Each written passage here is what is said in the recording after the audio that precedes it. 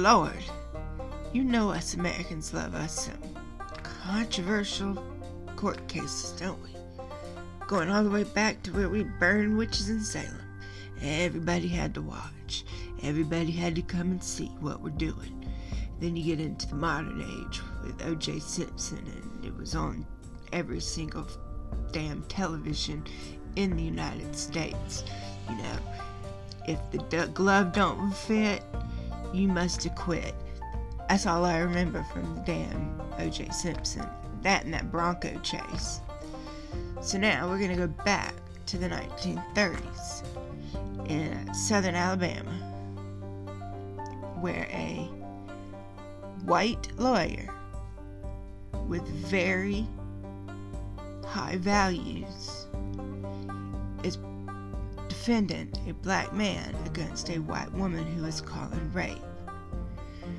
So I'm gonna just let you listen to the stories. I'm gonna let you make up your own mind. These are 2 chapters of the court case, and you're gonna learn a lot about Atticus in these chapters. These are the Atticus chapters. They build his character. They show what his values are and what makes him one of the greatest characters in American literature, if I may say so. Now, this is my favorite book, so I might be biased. But anyway, I have talked enough. Let's get on down to the courthouse and see what's going on in Macomb County.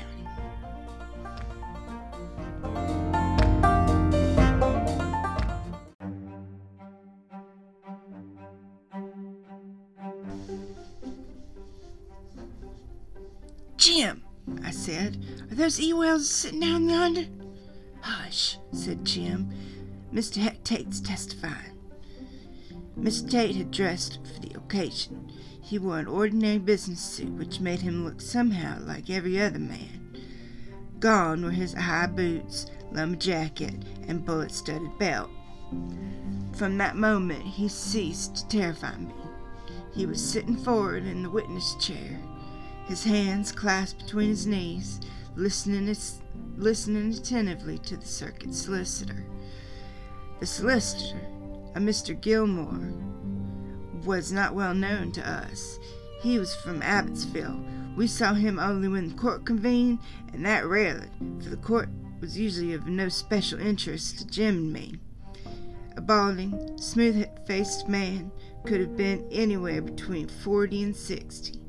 Although his back was to us, we knew he had a slight cast in one of his eyes, which he used to his advantage. He seemed to be looking at a person when he was actually doing something else of the kind. Thus, he was hell on juries and witnesses. The jury, thinking themselves under close scrutiny, paid attention. So did the witnesses, thinking likewise. In your own words, Mr. Tate, Mr. Gilmore was saying. Well, Mr. Tate said, touching his glasses and speaking to his knees, I was called. Could you say that to the jury, Mr. Tate? Thank you. Who was called? Mr. Tate said, I was fetched by Bob, Mr. Bob Ewell, yonder, one night. What night was that, sir? Mr. Tate said, it was the night of November 21st. I was leaving my office to go home when Mr. Ewell came in. Very excited he was. He said he was out to get his...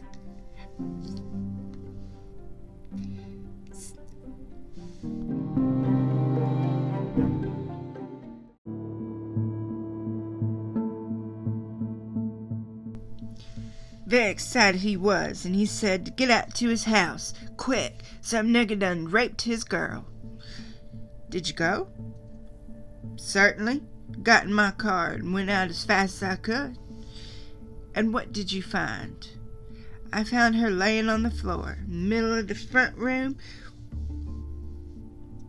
one on the right as you go right in. She was pretty well beat up, but I heaved her to her feet, washed her face in the bucket in the corner, and she said she was all right. I asked her, who hurt her? She said it was Tom Robinson. Judge Taylor, who had been concentrating on his fingernails, looked up as he was expecting an objection, but Atticus stayed quiet. Asked her who beat her like that, and she said, yeah, he had. Asked her if he took advantage of her, and she said, yes, he had. So I went down to the Robinsons' house, brought him back. She identified him as the one, so I took him in.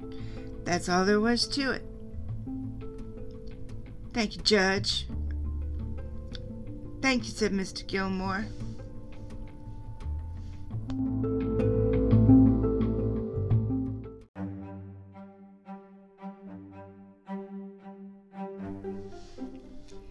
Thank you, said Mr. Gilmore.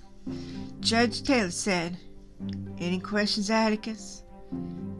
Yes.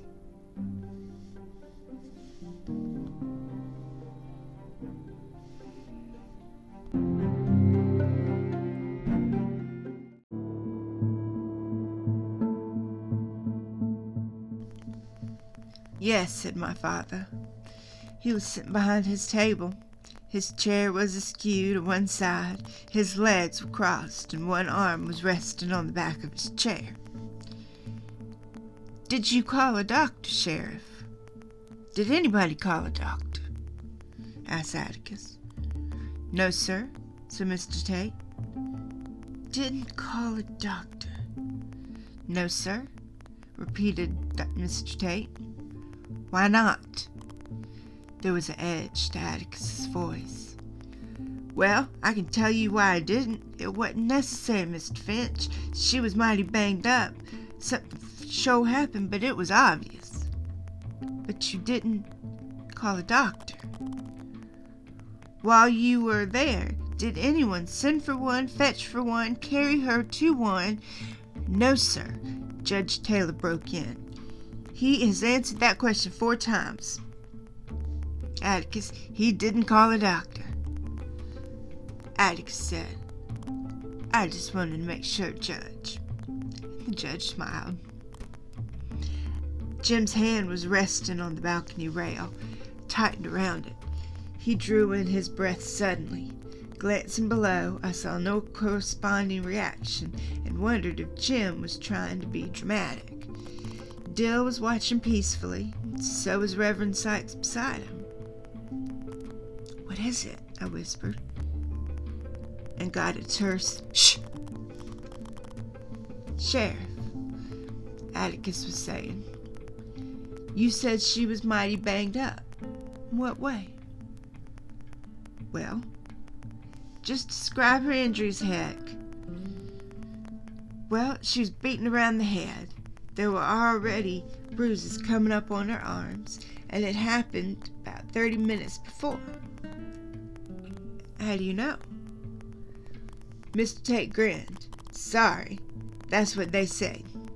Anyway, she was pretty bruised up when I got there, and she had a black eye coming. Which eye? Mr. Tate blinked and ran his hands through his hair. Let's see, he said softly.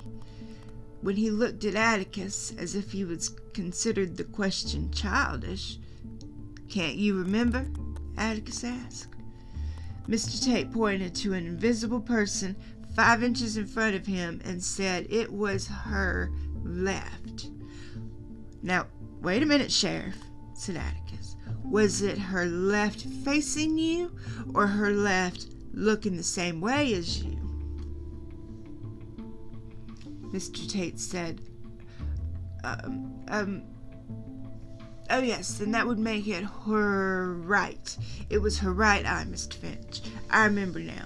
She was bunged up on that side of her face. Mr. Tate blinked again as if something he had suddenly made plain to him. Then he turned his head and looked around at Tom Robinson. If by instinct, Tom Robinson raised his head. Something had been made plain to Atticus also, and it brought him to his feet. Sheriff, please repeat what you said. It was her right eye, I said. No. Atticus walked to the court reporter's desk and bent down to the furiously scribbling hand. It stopped, flipped back the shorthand pad, and the court reporter said, Mr. Finch, I remember now, she was bunged up on that side of her face. Atticus looked at Mr. Tate. Now which side again? Heck.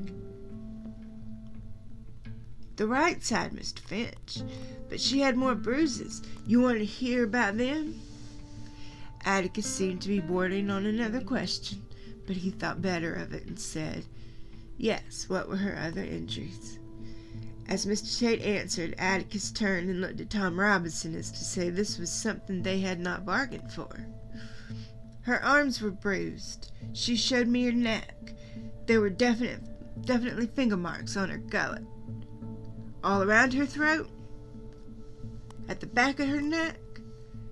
I'd say they all were around, Mr. Finch. You would? Yes, sir. She has a small throat. Anybody could have reached around with... Just answer the question with a yes or no. Please, Sheriff, said Atticus dryly, and Mr. Tate fell silent. Atticus sat down, nodded to the circuit solicitor, who shook his head at the judge, who nodded at Mr. Tate, who rose stiffly and stepped down from the witness stand.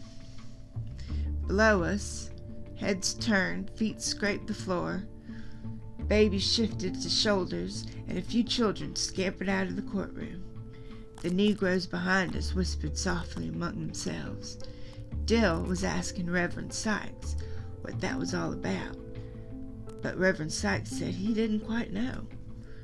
So far, things were utterly dull. Nobody had thundered. There were no arguments between the opposing counsel. There was no drama. Grave disappointment to all that was present. Atticus was proceeding amicably, as if he were involved in a title dispute. With his infinite capacity for calming turbulent seas, he could make a rape case as dry as a sermon. Gone was the terror in my mind of stale whiskey, barnyard smells, and the sleepy-eyed, sullen men of a husky voice calling out in the night, Mr. Finch, where they gone? Our nightmare had gone with the daylight. Everything was going to come out all right. All the spectators were as relaxed as Judge Taylor, except for Jim. His mouth was twisted into a purposeful half-grin, and his eyes were happy about something, and he said something about corroborating evidence, which made me sure he was showing off.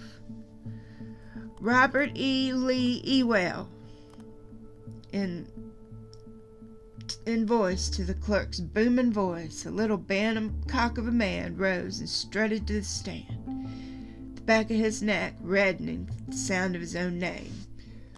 When he turned around to take the oath, we saw that his face was as red as his neck.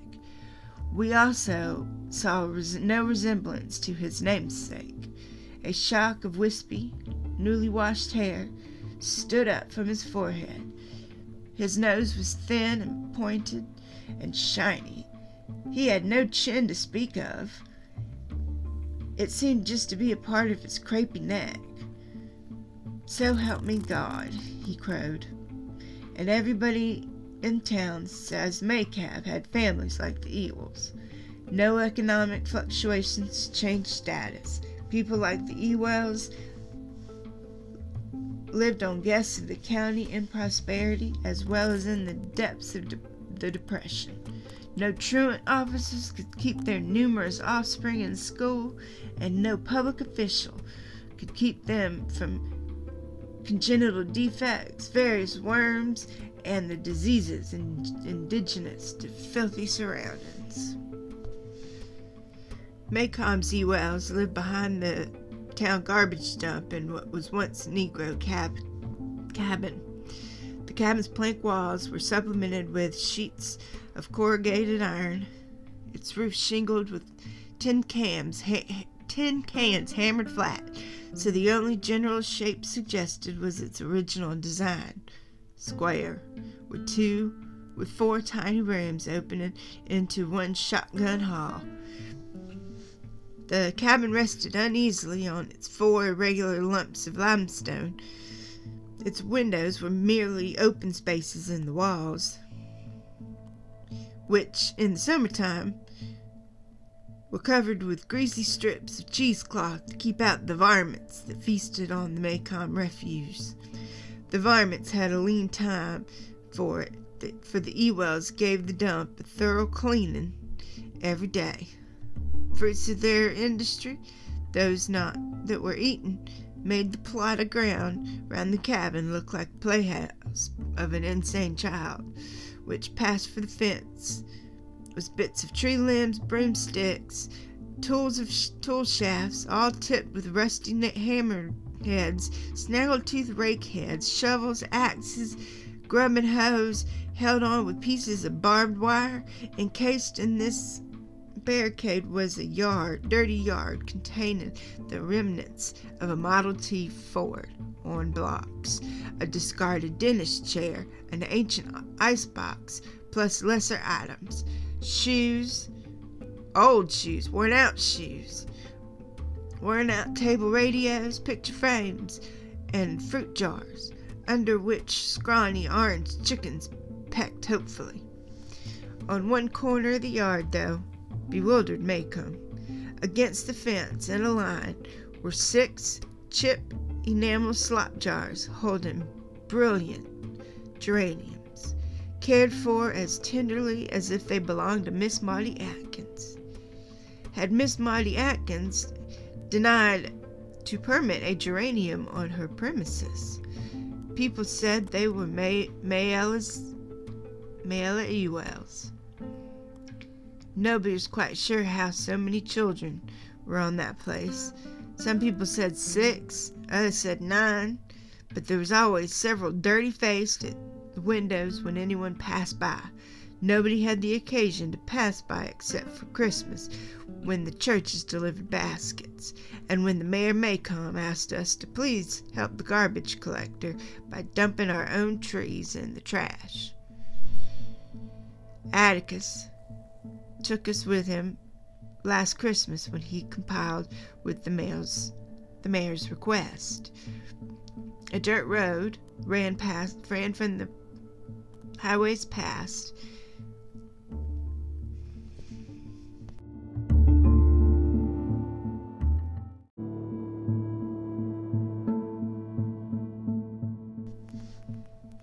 Every town the size of Maycomb had families like the Ewells.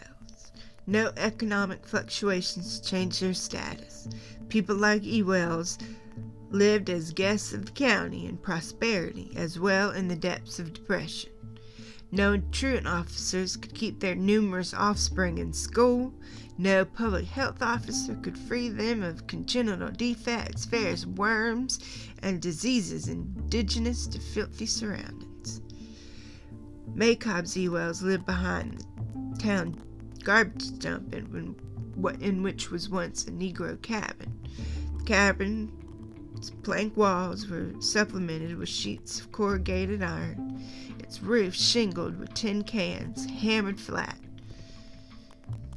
only to its general shape suggested to its original design, square, with 2... Why can't I get this fucking straight?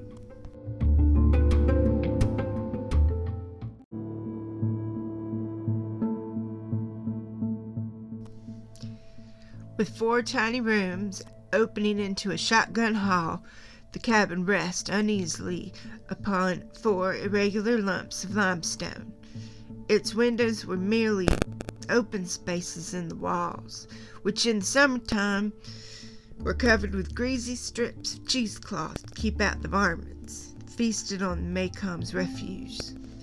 The varmints had a lean time of it, though, for the Ewells gave the dump a thorough gleaning every day, and the fruits of their industry, not those that were not eaten, made the plot of ground around the cabin look like the playhouse of an insane child.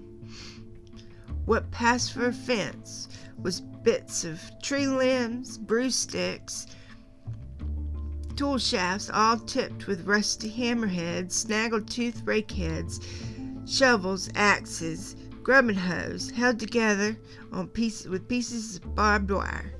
Enclosed by this barricade was a dirty yard containing the remnants of a Model T Ford on blocks, a discarded dentist chair, an ancient icebox, plus lesser items, old shoes, worn-out table radios, picture frames, and orange and fruit jars which scrawny orange chickens pecked hopefully. On one corner of the yard, though, bewildered Macon.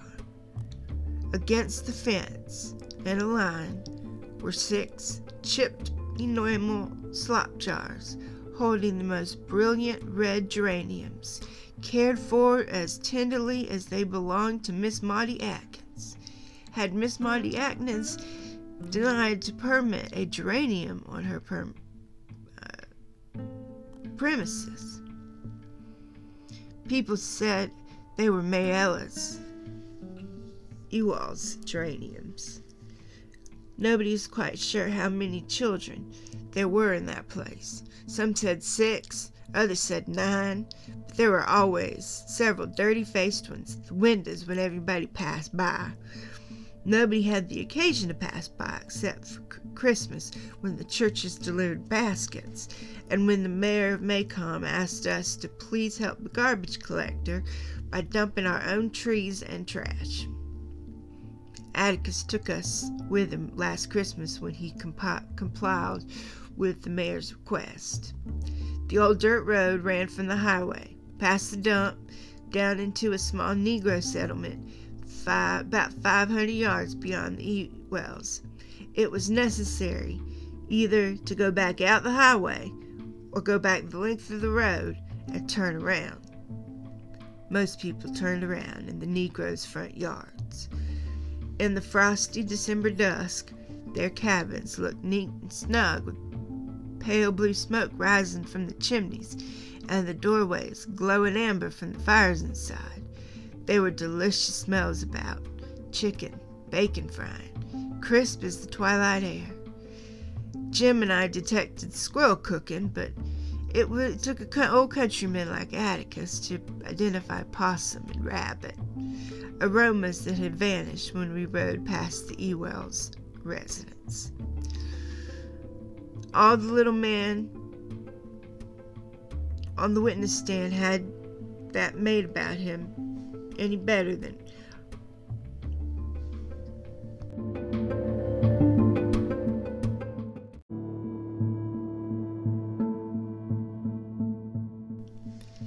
but it took an old countryman like Atticus to identify possum and rabbit, aromas that had vanished when we rode past the Ewells' residence.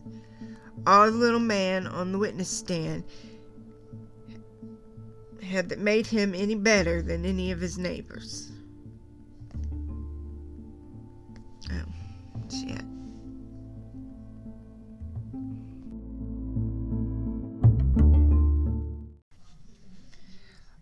All the little man on the witness stand had that made him any better than any of his neighbors was that if scrubbed up with lye soap in very hot water, his skin was white. "Mr. Robert Ewell?" asked Mr. Glimner. "That's my name, Captain," said the witness. Mr. Glimner's back stiffened a little, and I felt sorry for him. "Perhaps I'd better explain something to you now. I heard that lawyers' children, on seeing their parents in the courthouse in the heat of an argument, can get the right ideas. They think opposing counsel to be the personal enemies of their parents. They suffer agonies and are surprised to see them often go out arm in arm with their tormentors during the first recess." This was not true of Jim and me. We acquired no traumas from watching our father win or lose. I'm sorry that I can't provide any drama in this respect, but if I did, I would rather it not be true.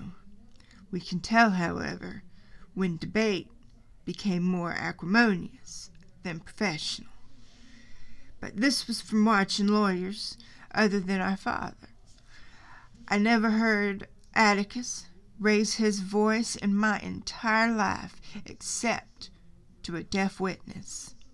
Mr. Gilmore was doing his job, as Atticus was doing his.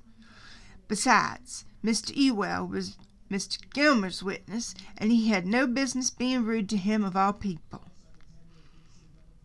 Are you the father of Miss Mayella Ewell? Was the next question. Well, if I ain't, can't do nothing about it now. Her ma's dead, was the answer. Judge Taylor stirred. He turned slowly in his swivel chair and looked benignly at the witness. Are you the father of Mayella Ewell? He asked, in a way that made the laughter below us stop suddenly. Yes, sir, Mr. Ewell said meekly. Judge Taylor went on in tones of goodwill. This is the first time you ever been in court. I don't recall ever seeing you in here. At the witness's affirmative nod, he continued. Well, let's get something straight. There will be no more audible, obscene speculations on any subject from anybody in this courtroom as long as I am sitting here. Do you understand, Mr. Ewell? Mr. Ewell nodded. But I don't think he did. Judge Taylor sighed and said, All right, Mr. Gilmore. Thank you, sir. Mr. Ewell, will you tell us in your own words what happened on the evening of November 21st, please? Jim grinned and pushed his hair back. Just in your own words was a Mr. Gilmore trademark. We often wondered who else's words Mr. Gilmore was afraid his witness might employ. Well, the night of November 21st, I was coming from the woods with a little kindling. Just as I got to my fence, I heard Mayella screaming like a stuck hog inside the house. Here, Judge Taylor glanced sharply at the witness, and must have decided his speculations were devoid of evil intent, for he subsided sleepily. What time was it, Mr. Ewell? Just 'fore sundown? Well, I was saying, Mayella be screaming fit to beat Jesus. Another glance from the bench silenced Mr. Ewell. Yes, she was screaming? Asked Mr. Gilmore. Mr. Ewell looked confusedly at the judge.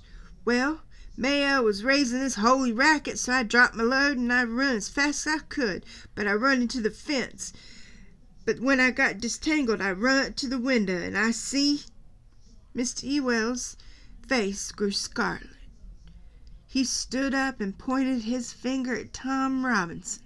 I seen that black nigger yonder rutting on my Mayella. So serene was Judge Taylor's court that he had few occasions to use his gavel, but he hammered for a full 5 minutes. Atticus was on his feet at the bench saying something to him. Heck, Tate was the first officer of the county that stood in the middle aisle quelling the packed courtroom.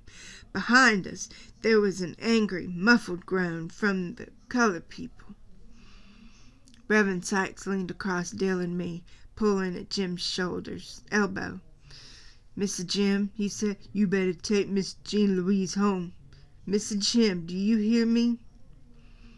Jim turned his head. Scout, go home.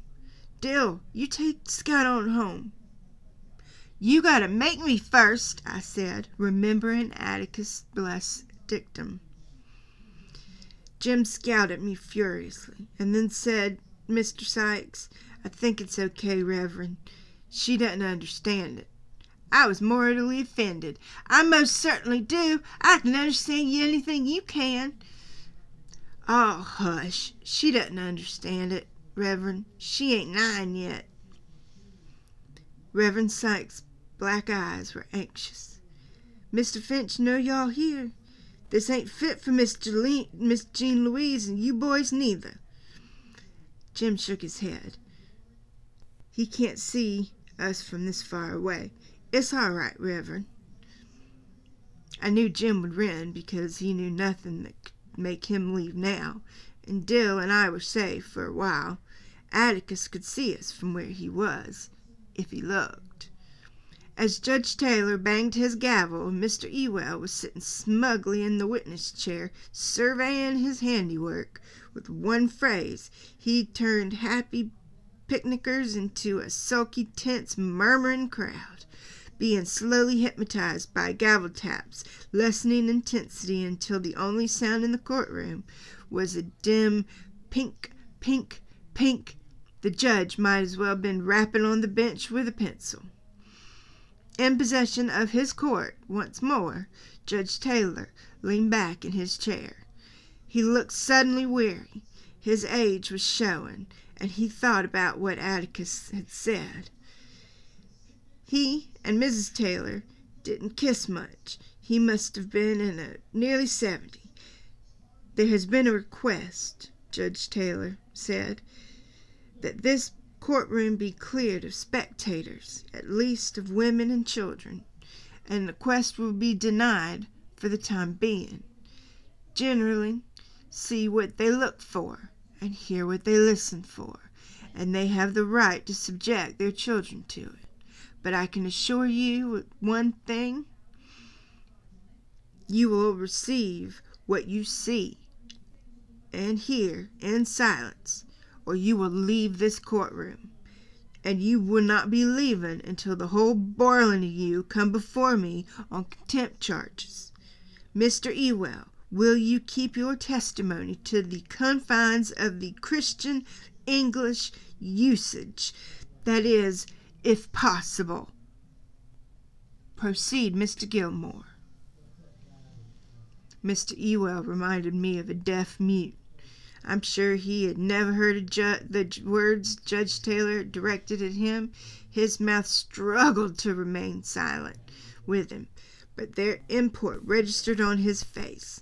Smugness faded from it, and was replaced by a dogged earnestness that fooled Judge Taylor not at all. As long as Mr. Ewell was on the stand, the judge kept his eyes on him, and if daring him to make a false move. Mr. Gilmore and Atticus exchanged glances. Atticus was sitting down again. His fist rested on the cheek, and we could not see his face. Mr. Gilmore looked rather desperate. A question from Judge Taylor made him relax. Mr. Ewell, did you see the defendant having sexual intercourse with your daughter? Yes, I did. The spectators were quiet, but the defendant said something. Atticus whispered to him, and Tom was silent. You say you were at the window? Asked Mr. Gilmore. Yes, sir. How far from it off the ground? About 3 feet. Did you have a clear view of the room? Yes, sir. How did the room look? Well, it was all slung about, like there'd been a fight. And what did you see when you saw the defendant? Well, I run around the house to get in, but he had already run out the front door, just ahead of me. I saw who he was all right. I wasn't too distracted by Mayella to run after him. I run in the house, and she was lying on the floor, squalling. Then what did you do? Why, I run for Mr. Tate as quick as I could. I knowed who it was.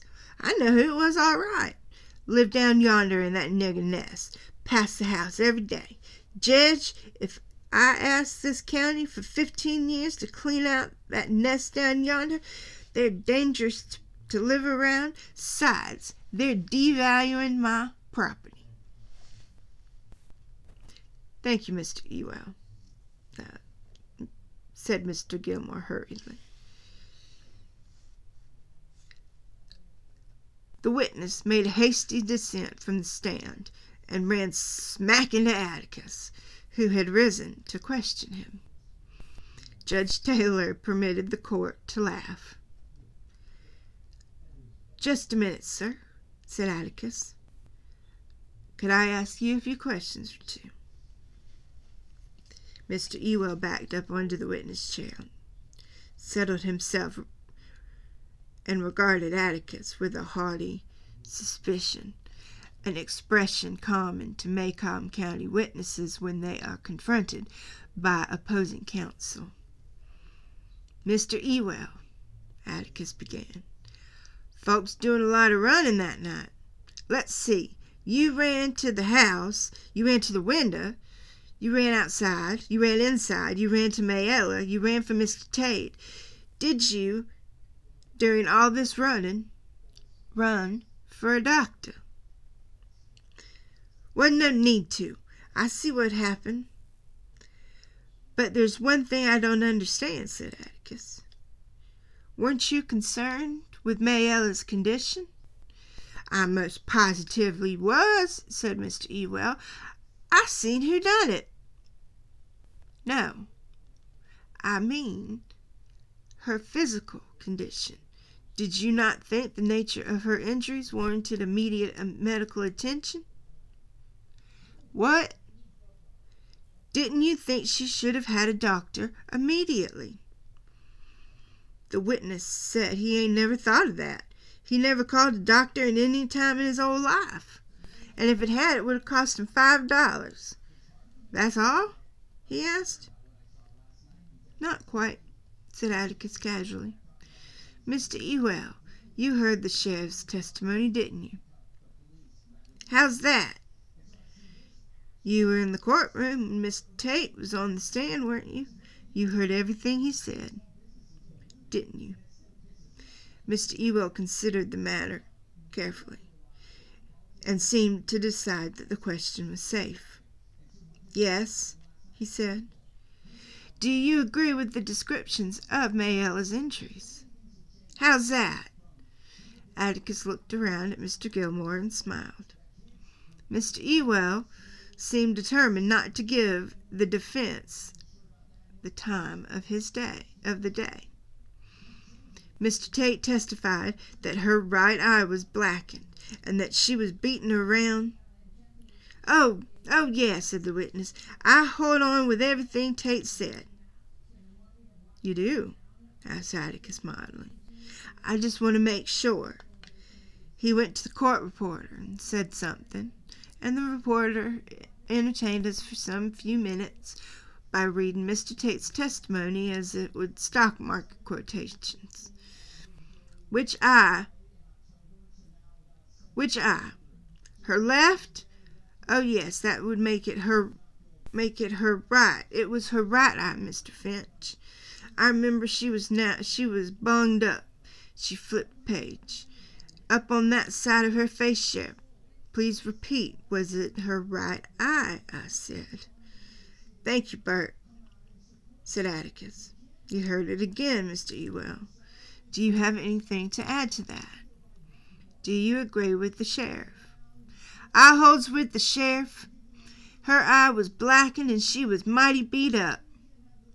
The little man seemed to have forgotten his previous humiliation from the bench, and it was becoming quite evident that he thought Atticus was an easy match. He seemed to grow ruddy again, his chest swelled, and even once more he was as red as a little rooster, and I thought he'd burst his shirt at Atticus' next question. Mr. Ewell, can you read and write? Mr. Gilmore interrupted. Objection, he said.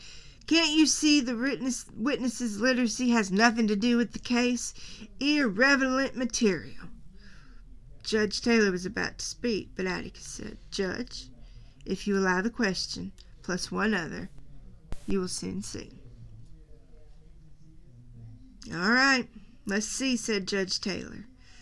"Make sure we see, Atticus." Overruled. Mr. Gilmore seemed as curious as the rest of us as to what was bearing the state of Mr. Ewell's education had on the case. "I repeat the question," said Atticus. "Can you read or write?" "I most positively can." "Will you write your name and show us?" "I most positively will. How do you think I sign my relief checks?"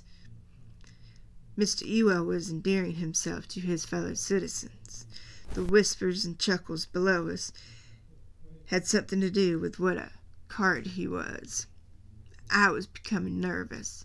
Atticus seemed to know what he was doing, but it seemed to me that he'd gone frog sticking without a light.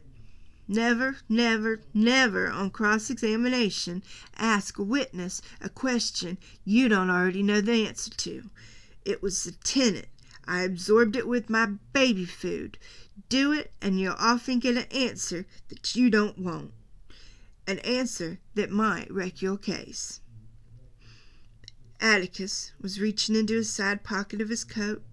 He drew out an envelope, then reached into his vest pocket, unclipped his fountain pen, and moved leisurely, as he had turned so he was in full view of the jury. He unscrewed the fountain pen cap, placed it gently on the table, and shook the pen a little, and then handed it with the envelope to the witness. "Would you write your name clearly for us?" he asked. "Clearly now, so the jury can see you do it."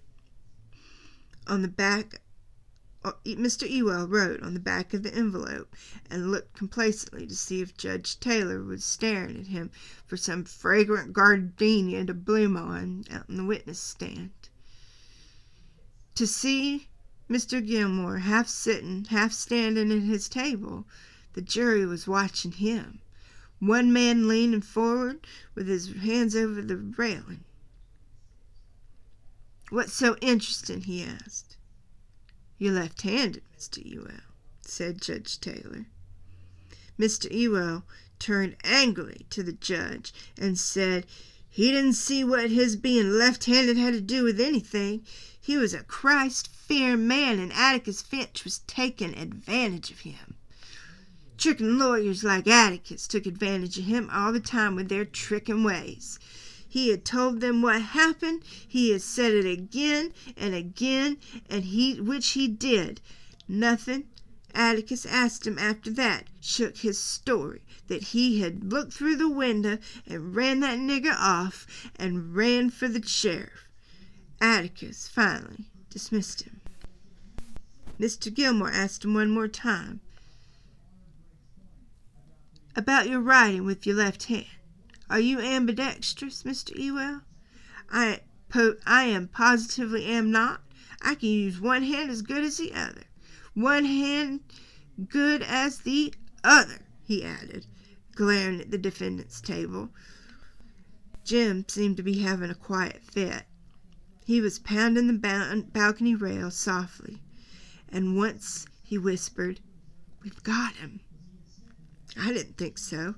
Atticus was trying to show, it seemed to me, that Ewell could have beaten up Mayella. That much I could follow. But if her right eye was blackened, and she was beaten mostly on the right side of the face, he could tend to show that a left-handed person did it. Sherlock Holmes and Jim Finch would agree. But Tom Robinson could easily have been left-handed too. Like Mr. Heck Tate, I imagined the person facing me went through some swift mental pantomime, and concluded that he might have held her with his right hand and pounded her with his left. I looked down at him. His back was to us, but I could only see his broad shoulders and bold, thick neck. He certainly could have done it. I thought Jim was just counting his chickens.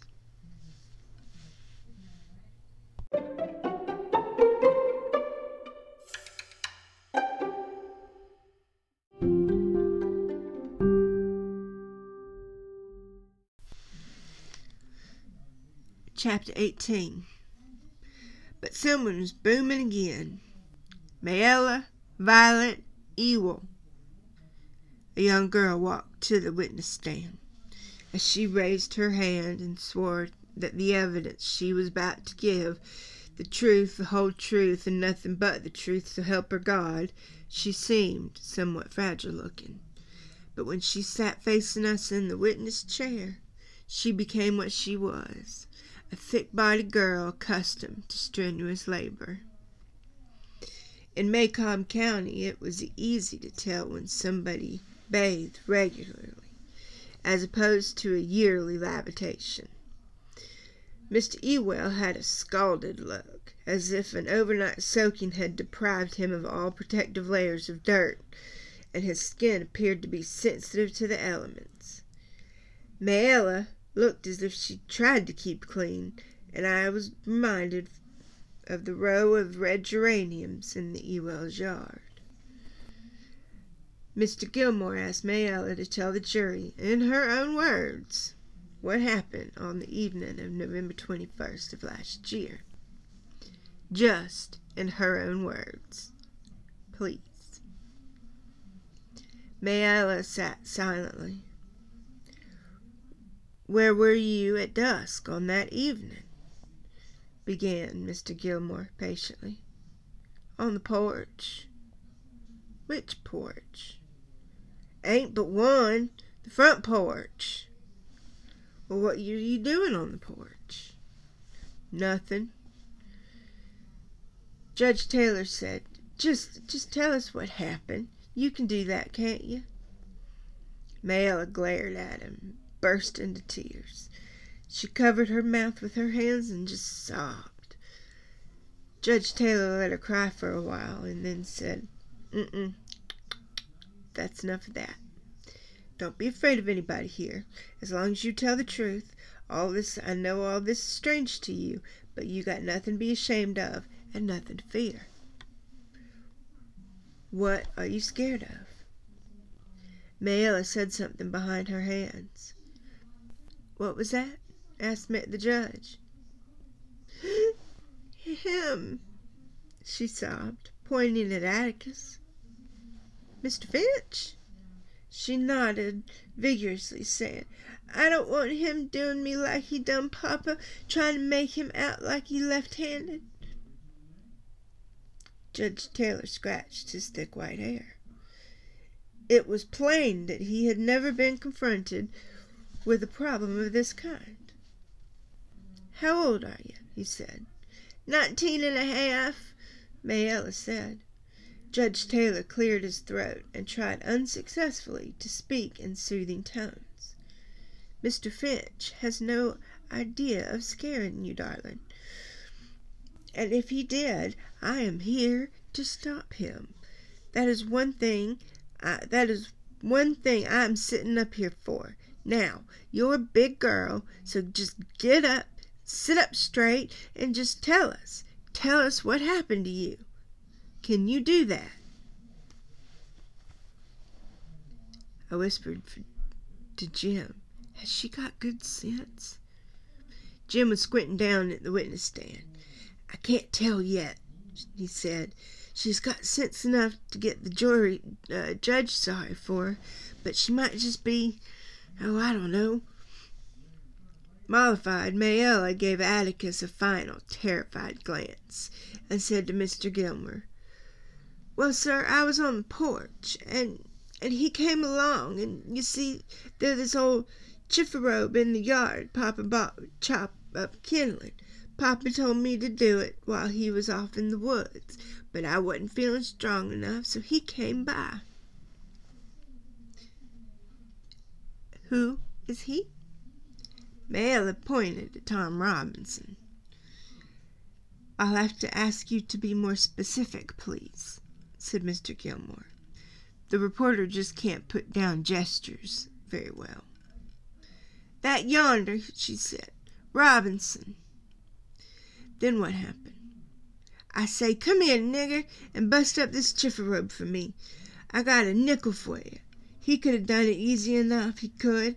So he come in the yard, and I went to the house to get him a nickel. And when I turned around, before I knew it, he was on me. He just jumped up right behind me, he did. He got around my neck, cussing and saying dirt. I fought, hollered, but he had me round the neck. He hit me again and again. Mr. Gilmore waited for Mayella to collect herself, and she had twisted her kerchief into a sweaty rope, and when she opened it to wipe her face, it was a mass of creases from her hot hands. She waited for Mr. Gilmore to ask another question, but when she didn't, she said, he chunked me down on the floor and choked me and took advantage of me. Did you scream? Asked Mr. Gilmore. Did you scream, fight back? Reckon I did. I hollered for all I was worth. I kicked and hollered as loud as I could. Then what happened? I don't remember too good. The next thing I knew, Papa was in the room standing over me, hollering, who done it? Who done it? And I sort of fainted, and the next thing I know, Mr. Tate was pulling me off the floor and leading me over to a water bucket.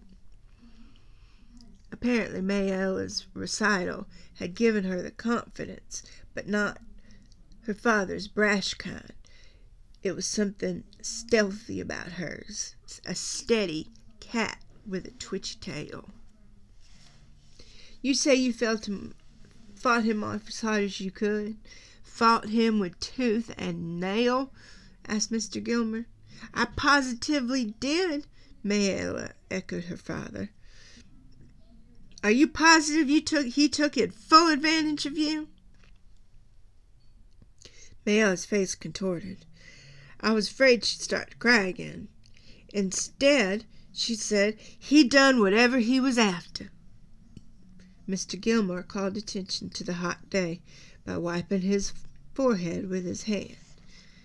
That's all for the time being, he said pleasantly. But you stay there. I expect big bad Mr. Finch has some questions for you. State will not prejudice the witness against counsel for defense, murmured Judge Taylor primly. At least not at this time. Atticus got up grinning, but instead of walking to the witness stand, he opened his coat, hooked his thumbs on his vest.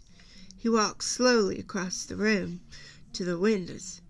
He looked out, but didn't seem especially interested in anything what he saw. Then he turned and strolled back to the witness stand. From long years of experience, I could tell he was trying to come up to a decision about something. Miss Mayella, he said, smiling, I won't try to scare you a while, not yet. Let's just get acquainted. How are you? Said I was 19. Said it to the judge on yonder. Mayella jerked her head resentfully from the bench. So you did. So you did, ma'am. You're just going to have to bear with me. Miss Mayella, I'm getting along and I can't remember quite as well as I used to. I might ask you a few things I've already asked before, but you just give me an answer, won't you? I could see nothing in Mayella's expression to justify Atticus's assumption that he had secured her wholeheartedness cooperation. She was looking at him furiously. Won't answer a word. You say as long as you keep mocking me, she said. Ma'am? Asked Atticus. Long as you keep making fun of me. Judge Taylor said, Mr. Finch is not making fun of you. What is the matter with you? Mayella looked under her lowered eyelids at Atticus, but she said to the judge, long as he keeps calling me ma'am and saying Miss Mayella, I don't have to take his sass. I ain't called upon to take it. Atticus resumed his stroll to the window, and left Judge Taylor to handle this one. Judge Taylor was not the kind of figure that evoked pity, but I felt a pang for him as long as he tried to explain. "That's just Mr. Finch's way," he said, told Mayella. "We've done business in this court for years and years, and Mr. Finch is always courteous to everybody. He's not trying to mock you. He's trying to be polite. That's just his way." The judge leaned back to Atticus. "Atticus, let's get on with these proceedings. Let the record show that the witness has not been sassed, and her views to the contrary. I wondered if anyone had called her ma'am or Miss Mayella in all her life. Probably not."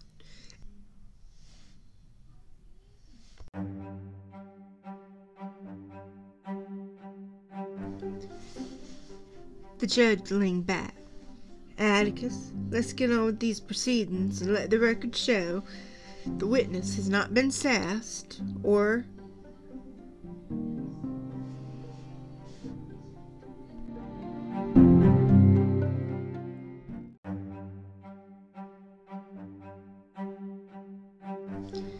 The judge leaned back. "Atticus, let's get on with these proceedings and let the record show that the witness was not sassed, and her views to the contrary. I wondered if anybody had ever called her ma'am or Miss Mayella in her entire life. Probably not, as she took offense to routine courtesy. What on earth was her life like? I soon found out." "You say you're 19, Atticus resumed. "How many brothers and sisters you got?" He walked from the windows and back to the stand. "7, she said, "and I wonder if they're all like the specimen I had seen the first day of school." "You the eldest?" "The oldest." "Yeah." "How long has your mother been dead?" "Don't know, long time." "Did you ever go to school?" "Read and write, good as Papa." Mayella sounded like a Mr. Jingle book I had read in reading. "How long did you go to school?" 2, 3 year, I don't know." Slowly but surely I was beginning to see the pattern of Atticus's questions from the questions of Mr. Gilmore. It did not seem so sufficiently irrelevant or immaterial to object to. Atticus was quietly building up before the jury a picture of the Ewell home life. The jury had learned the following things. Their relief checks were far from enough to feed the family, and they had a strong suspicion that Papa drank it up anyway. He sometimes went off into the swamp for days and came home sick. The weather was seldom cold enough to require shoes, but when it was, you could make dandelions from strips of old tires. The family hauled its water in buckets from a spring that ran down the end of the dump. They kept the surrounding area clear of trash, and it was everybody for himself as far as keeping clean went. You wanted to wash, you hauled your own water. The younger children had perpetual colds and suffered from chronic ground itch. There was a lady who came round sometime and asked Mayella why she didn't stay in school. She wrote down why she didn't stay in school. She wrote down the answer. With 2 family members reading and writing, there ain't no reason for the rest of them to learn. Papa needed them at home. Miss Mayella, Atticus said, in spite of himself.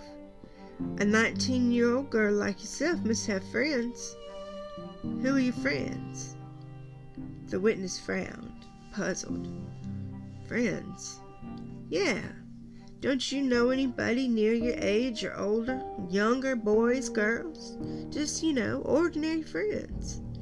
Mayella's hostility, which had been subsided to grudging neutrality, flared again. You making fun of me again, Mr. Finch? Atticus let her question answer his. Do you love your father, Miss Mayella? Was his next. Love him? What you mean? I mean, is he good to you? Is he easy to get with? He does tolerable, except when Mayella looked at her father, who was sitting with his chair tipped against the railing, who sat up straight and waited for her to answer. Except when nothing, she said. He does tolerable. Mr. Ewell leaned back again. Except when he's drinking? Asked Atticus, so gently that Mayella just nodded. Does he ever go after you? What do you mean? When he's riled, has he ever beaten you? Mayella looked around, down the court reporter, up to the judge. Just answer the question, Miss Mayella, said Judge Taylor. My pa never touched a hair on my head my whole life, she declared. He never touched me. Atticus's glasses had slipped a bit, and he pushed them on his nose. We've had a good visit, Miss Mayella, and now I guess we better get to the case. You say you asked Tom Robinson to come chop up, what was it? A chiffa robe, an old dresser full of drawers on one side. Was Tom Robinson well known to you? What do you mean? I mean, did you know who he was and where he lived? Mayella nodded. I knowed who he was. He passed the house by every day. Was this your first time you asked him to come inside fence? Mayella jumped slightly at the question. Atticus was making his slow pilgrimage to the window, as he had been doing. He would ask a question, then look out, waiting for the answer. He did not see her involuntary jump, but it seemed to me that he knew that she had moved. He turned around and raised his eyebrows. Was? He began again. Yes, it was. Didn't you ever ask him to come inside the fence before? She was prepared now. No, I did not. I certainly did not. One did not's enough.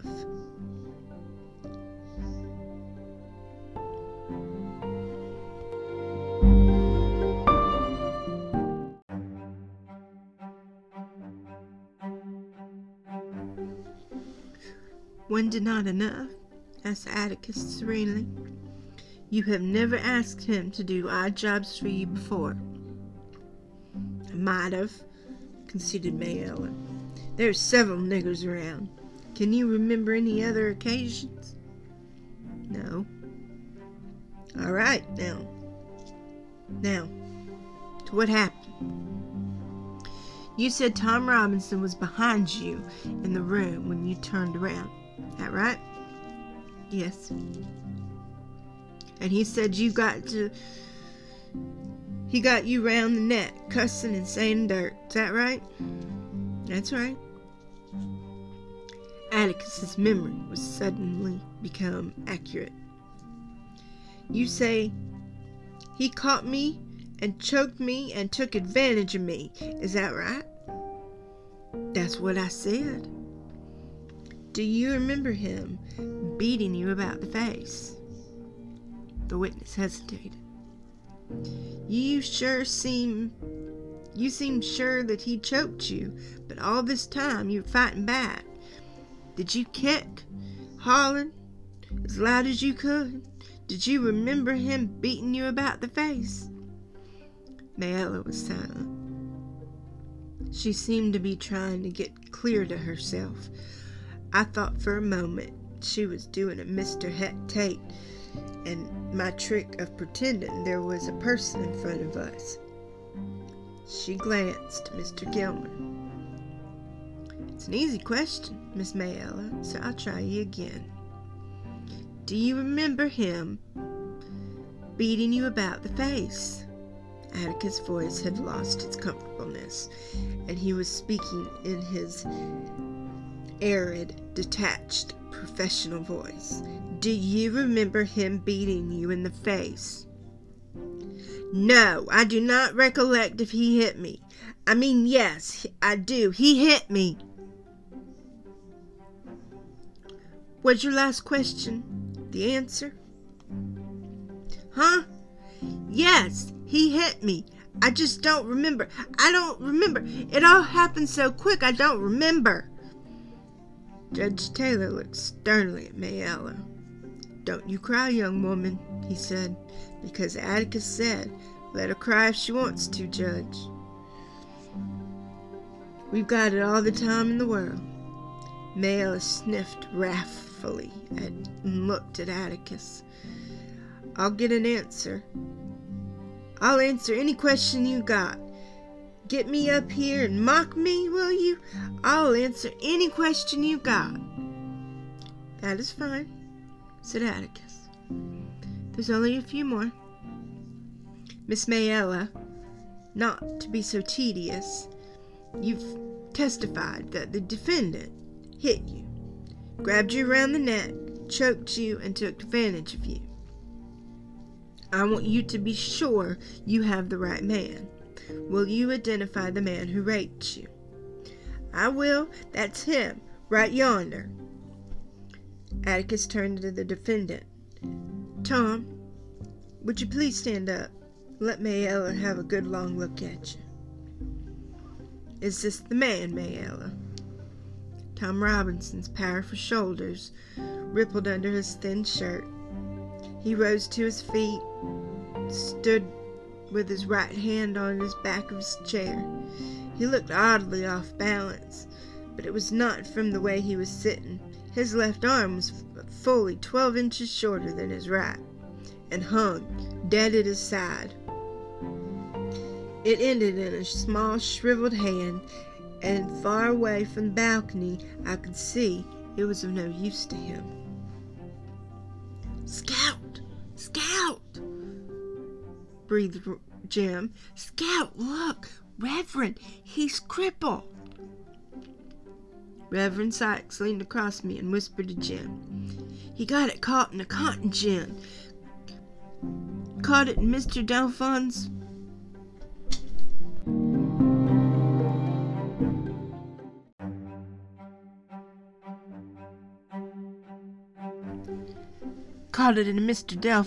Raymond's cotton gin when he was a boy. Like, bled to death. Tore all his muscles loose from his bones." Atticus said, "Is this the man who raped you?" "It most certainly is." Atticus' next question was one word long. "How?" Mayella was raging. "I don't know how he done it, but he done it. All happened so fast. Now let's consider this calmly," began Atticus. But Mr. Gilmore interrupted with an objection. That was nearly irrelevant or irreparable, but Atticus was browbeating the witness. Judge Taylor laughed outright. "Sit down, Horace. He's doing nothing of the thing. If anything, the witness is browbeating Atticus."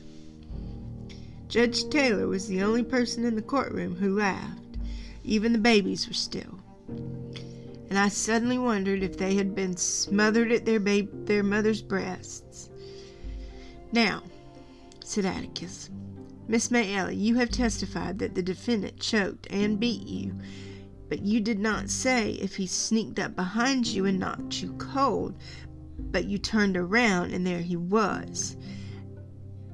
Atticus back behind his table. He emphasized the words by tapping his knuckles on it. "Do you wish to consider any of your testimony?" "You want me to say something didn't happen?" "No, ma'am. I want you to say something that did happen.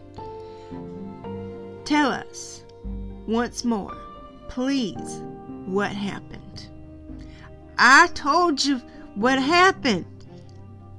"You testified that he turned around and there he was, and he choked you then? Yes. Then he released your throat and then hit you? Yes, I said he did. He blackened your left eye with his right fist. I ducked it and it glanced me. That's why it did. I ducked it and glanced off me. Mayella finally had seen the light. You're suddenly becoming clear on this point. A while ago, you didn't remember too well. I said he hit me. All right. Choked you. Hit you. Then he raped you. That right? Most certainly is. Well, you're a strong girl. What you doing the whole time? Just standing there? I told you. I hollered and I kicked and I fought and I... Atticus reached up and took off his glasses, turned his good right eye to the witness, and rained one question down on her. Judge Taylor said, "One question at a time, Atticus. Give the witness a chance to answer. All right? Why didn't you run?" I tried to.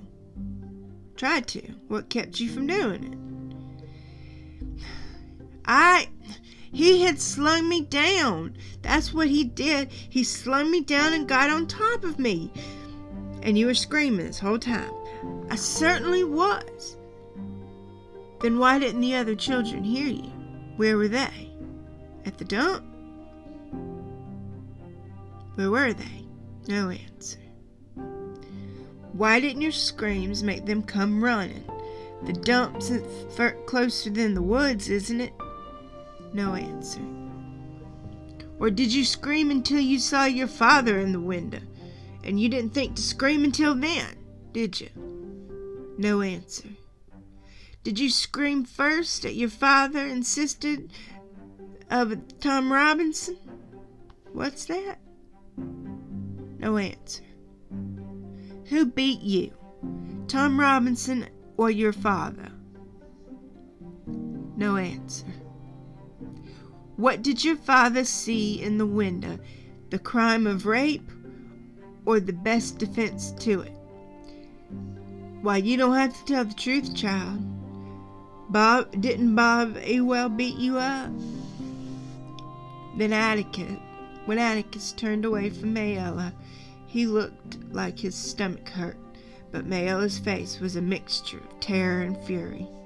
Atticus sat down wearily, polished his glasses with his handkerchief. Suddenly, Mayella became articulate. "I've got something to say," she said. Atticus raised his head.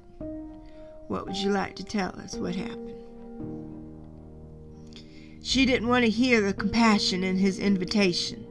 "I got something to say, and I ain't going to say it no more. That nigger yonder took advantage of me, and you fine, fancy gentlemen want to do nothing about it, then you're all yellow, stinking cowards. Stinking cowards, the lot of you. Your fancy airs don't come nothing. Your mammon, your Miss Mayella, you don't come to nothing, Mr. Finch." And then she burst into tears.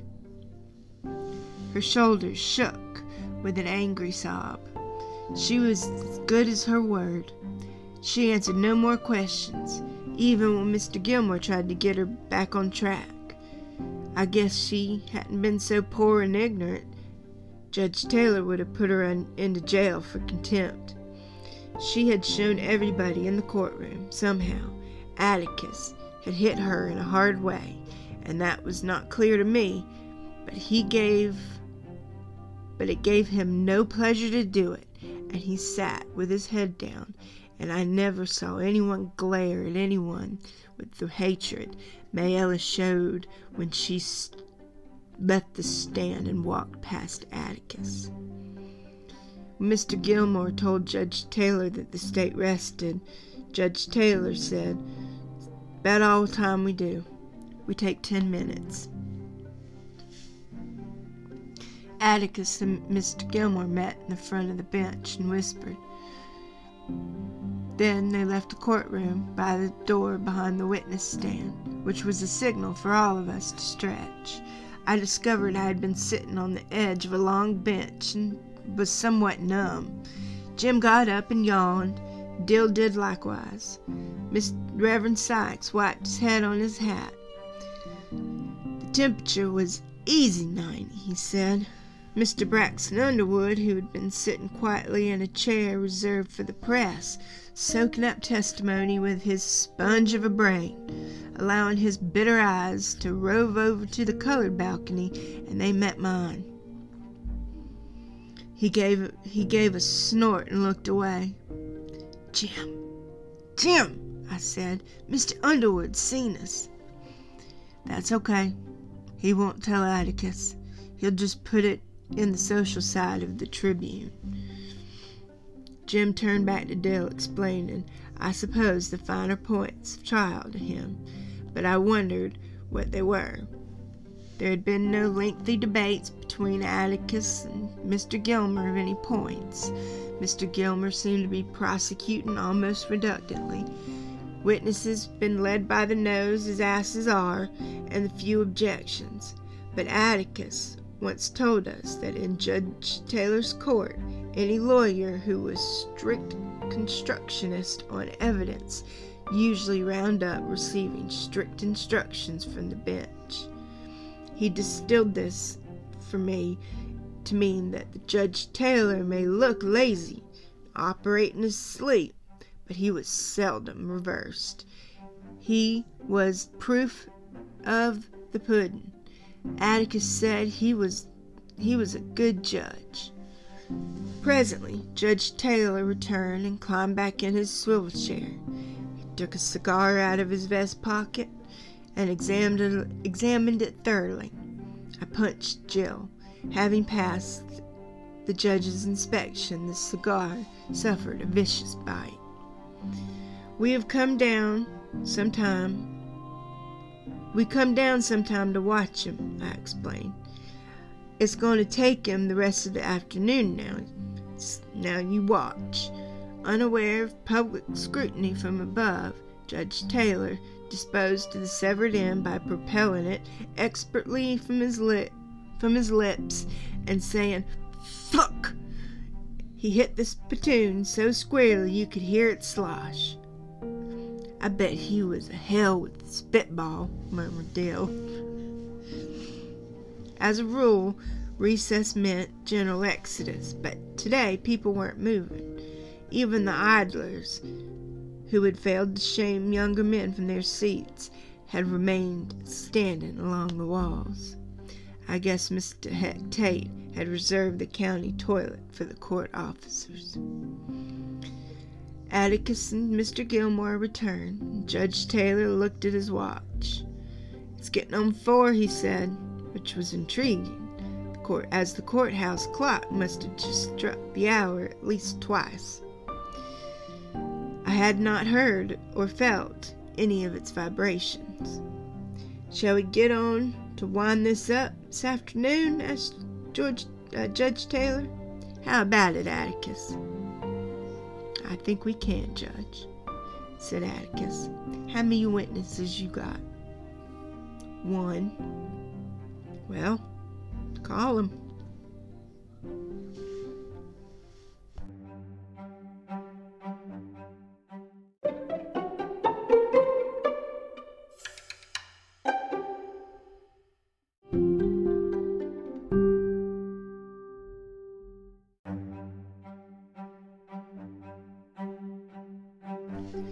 Alright, so the prosecution is rested, and the next chapter is at least the defense. It might go into chapter 20.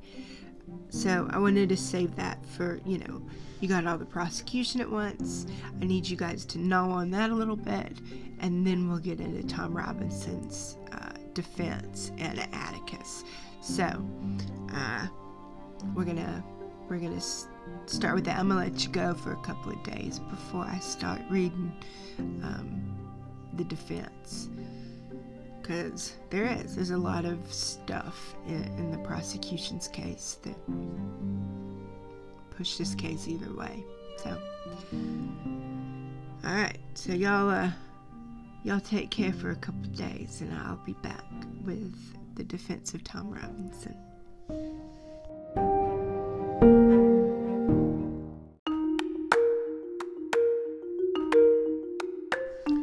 Oh, I just want to let you guys know, I'm going to be reading 2 books simultaneously next time.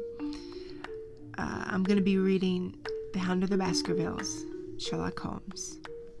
We all love that book. It is one of my favorites. I think it is my favorite Sherlock Holmes short stories. But I'm also going to be reading at the same time In Cold Blood by Truman Capote. Now this is a true story about a family in Kansas that was brutally murdered, and it is a horribly gruesome book, but not gruesome in the way that you think. They've used this with film. It's very Hitchcockonian in that they don't show violence, or they don't speak the violence. The violence comes from little glimpses into things, like it's almost written as if a crime scene technician is taking notes, but it is in the it's a graphic book, but if it wasn't so graphic, it would be so beautifully written. So I really, really, really wanted to read it in Cold Blood and not have a transition book, but you kind of need a transition book. But I really, really wanted to read Truman Capote's. So, and like iTunes or wherever you read them, they'll be labeled Hound of the Baskervilles and In Cold Blood, so you don't, mix them up. And there will actually be 2 separate chapters too, so when it's listed, it should just be those stories. I highly recommend In Cold Blood. And if you start listening to it and realize, I can't do this, go back to Hound of the Baskervilles. Nice, light Sherlock Holmes. So, but anyway, I just wanted to let you guys know, and I'll remind you that is going to happen, but it'll be 2 books at once. One is much more involved than the other, and if I finish Baskervilles before I finish In Cold Blood, I'll find another short story, probably another Sherlock Holmes, to counteract the violence in Truman Capote's In Cold Blood. But I highly recommend you listen. So, alright, that's all I'm going to say on that. I will talk to you guys later.